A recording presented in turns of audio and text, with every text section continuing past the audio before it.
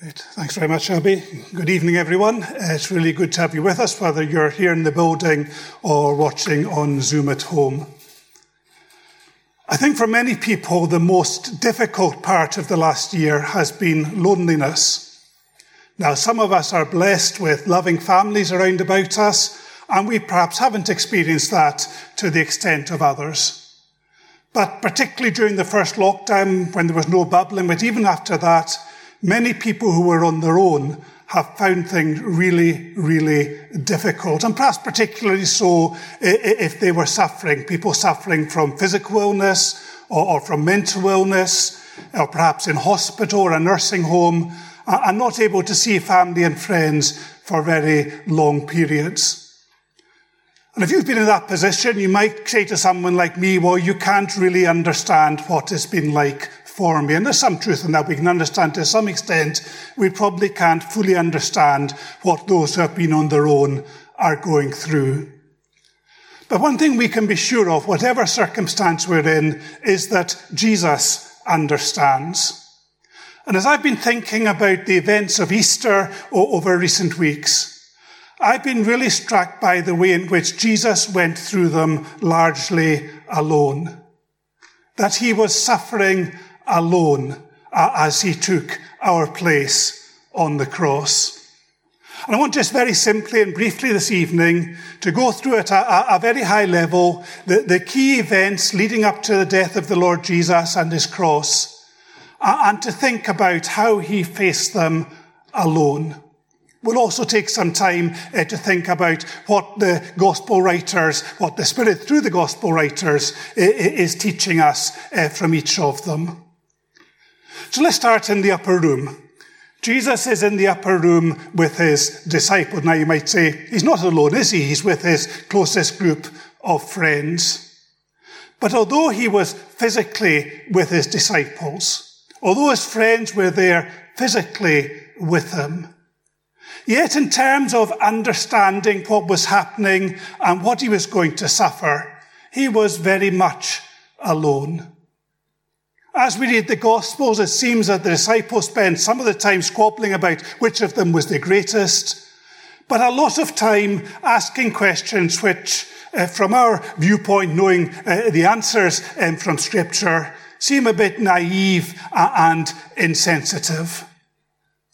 And rather than receiving support and help from his disciples, Jesus was giving support to them. And he was bearing the burden of what was about to happen to him alone. They were no help to him.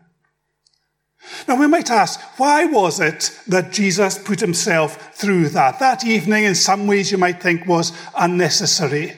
He could have spent time perhaps by himself or in prayer to God. Why did he choose to spend the evening with the disciples, knowing that they were going to be no help at all to him in his troubles?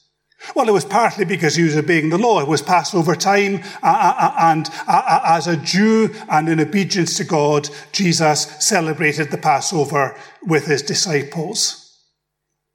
But I think as we read the accounts in the Gospels, and we read a little bit from Matthew, but in the other Gospels as well, what we see is that in the upper room, Jesus was preparing his disciples for what was to come. Preparing for the 72 hours before they would again be in an upper room and would see the risen Lord Jesus. But preparing them and us for the next 2,000 or so years, who knows how long, until the Lord comes back again. Being very honest about the difficulties that they and we would face, but also explaining the great resources that we've been given, particularly the gift of the Holy Spirit to be our friend and our counselor and our guide in the very presence of Jesus with us. And of course, He gave us what we will be celebrating later, the cup and the bread and wine, reminding us of the Lord's body and blood. He was thinking, how could we, 2,000 years later, how could Christians right down through the ages be supported in their remembrance of him and their celebration of all that he has done. And so he chose to spend that evening with his disciples and to teach them and to encourage them and to teach and encourage us as well. But in a real sense, he was doing it alone because the disciples didn't understand and they really weren't any help to him. We move then to the Garden of Gethsemane. Jesus goes there with 11 disciples, Judas having left by this time. He leaves 8 of them behind sitting in the garden, takes 3 with him, and then he leaves them as well. He leaves them to pray, but they go to sleep, and he goes a little bit further, and he engages in prayer to his Father. And what we see here is a really unique insight into the relationship of Jesus with his Father. As he is alone physically for the only time during his sufferings, all other times there were lots of people round about him. The only time he was physically alone. We see his heart and we see the dread with which he looked forward to the cross. As he prays to his Father, if it's possible, let this cup pass from me, but not my will, but yours be done. And as he is alone with his Father, we see the very heart of the Lord Jesus. A heart that on one hand looks forward and recognizes all that he's going to suffer. And it's not the physical suffering that was the worst part for him. It was taking our sins on himself. He sees that and he shrinks away from it. But at the same time, he says, Father, it's your will, not mine, that needs to be done. And I suppose that these verses are in our Bibles so that we realize that Jesus fully understood what was about to happen. He didn't go to the trial and then to the cross with some kind of idea that he might get off or it might not be as bad as he might think it would be. He fully understood what was about to happen to him. And he chose to go through with it. He chose to be obedient to his Father God. He chose, out of love for us, to go to the cross and to take our sins. And there, alone in the garden, is the moment when Jesus finally makes that decision. I am going to do my Father's will. I am going to go through with what I came into this world to do. Alone in the garden. And then we see Jesus alone in the courtroom. Actually, we see Jesus alone in a number of courtrooms, because if we piece together the 4 Gospels, he's in a courtroom before Annas, and then before Caiaphas, and then before Pilate, and then Herod, and back to Pilate again.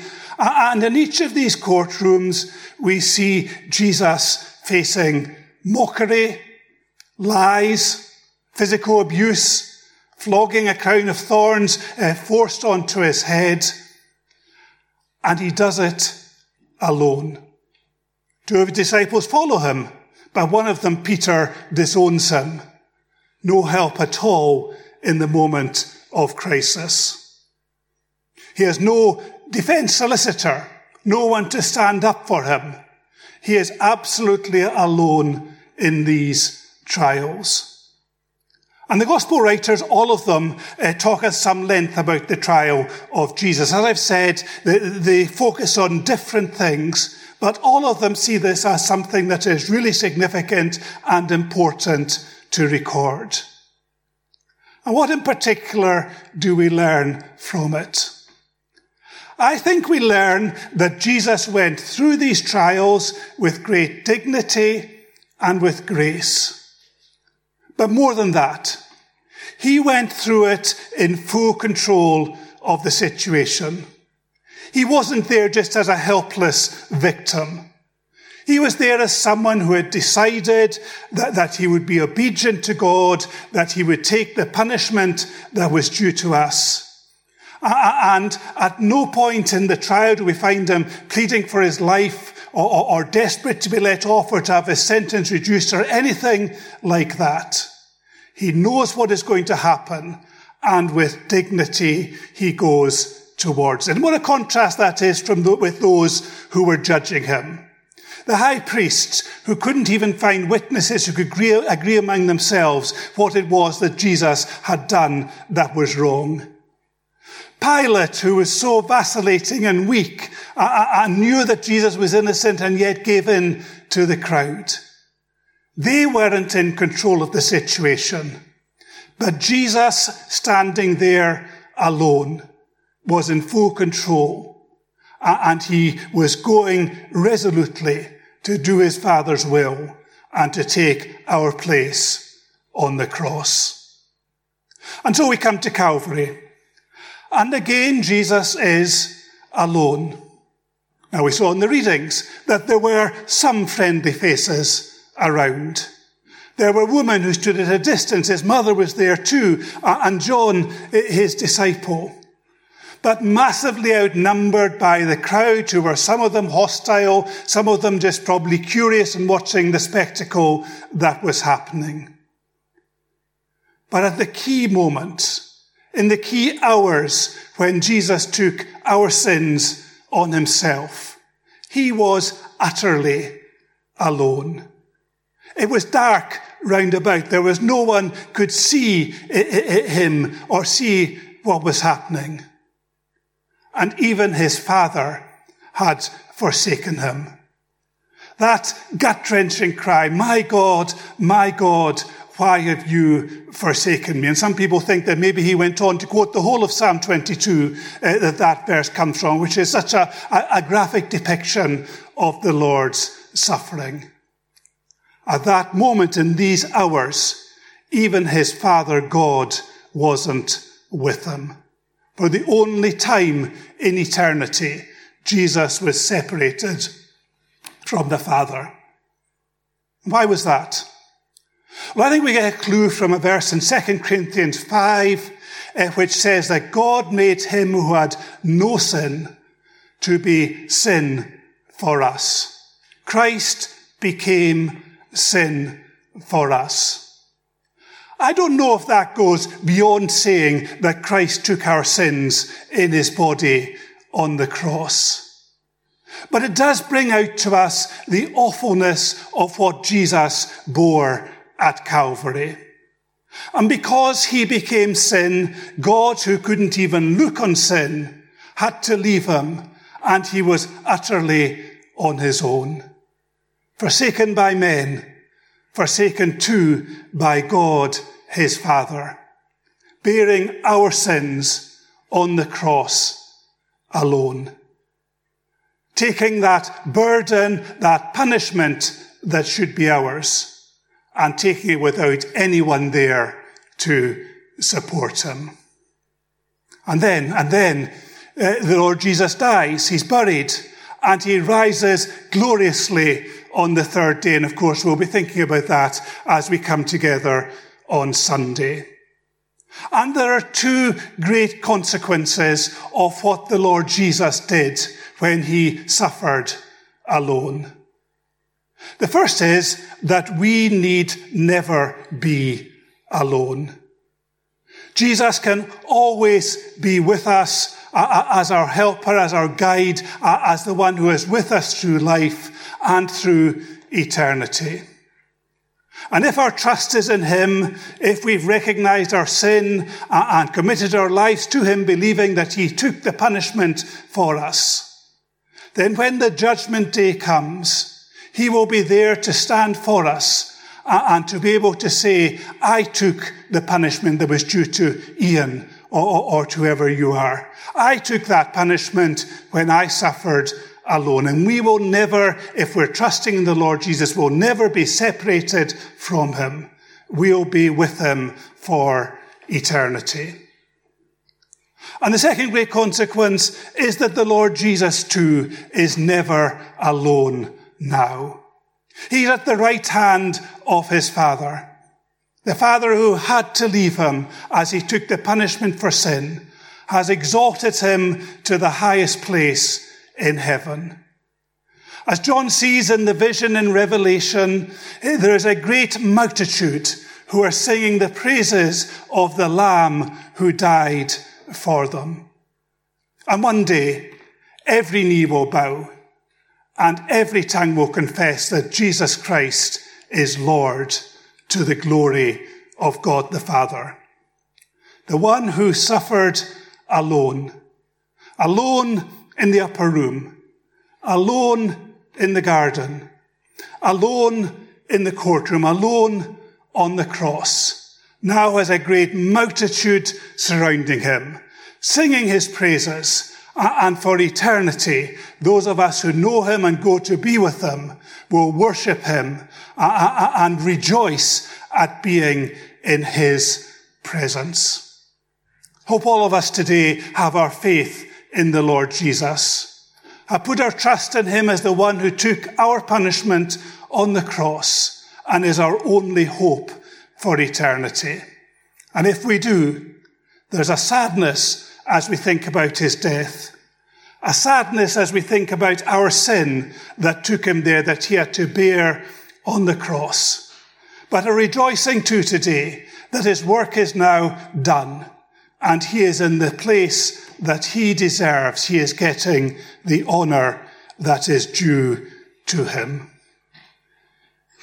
Gazing on the Lord in glory, while our hearts in worship bow, there we read the wondrous story of the cross, its shame and woe. On that cross alone forsaken, where no pitying eye was found, now to God's right hand exalted, with thy praise the heavens resound. Did thy God e'en then forsake thee, hide his face from thy deep need? In thy face once marred and smitten, all his glory now we read. Gazing on it, we adore thee. Blessed, precious, holy Lord, thou the Lamb art ever worthy. This be earth's and heaven's accord. Let's pray together. Lord Jesus, we thank you for your suffering for us. We thank you that you were willing to go through these hours of agony alone, separated from those whom you had associated with for many years on the earth, but even more separated from your own Father as you took our sins on yourself, as you became sin for us. Help us to understand this Easter just a little bit more of what it meant for you to suffer for our sins. And as we do that, help us to ensure that our trust is in you, and help us to worship you as we should for what you are, for who you are, and for what you have done for us. We pray you'll be with us now as we move into a time of communion, as we remember you in the way that you appointed. May we do that in a way that is worthy of you. We ask it in your name, Lord Jesus. Amen.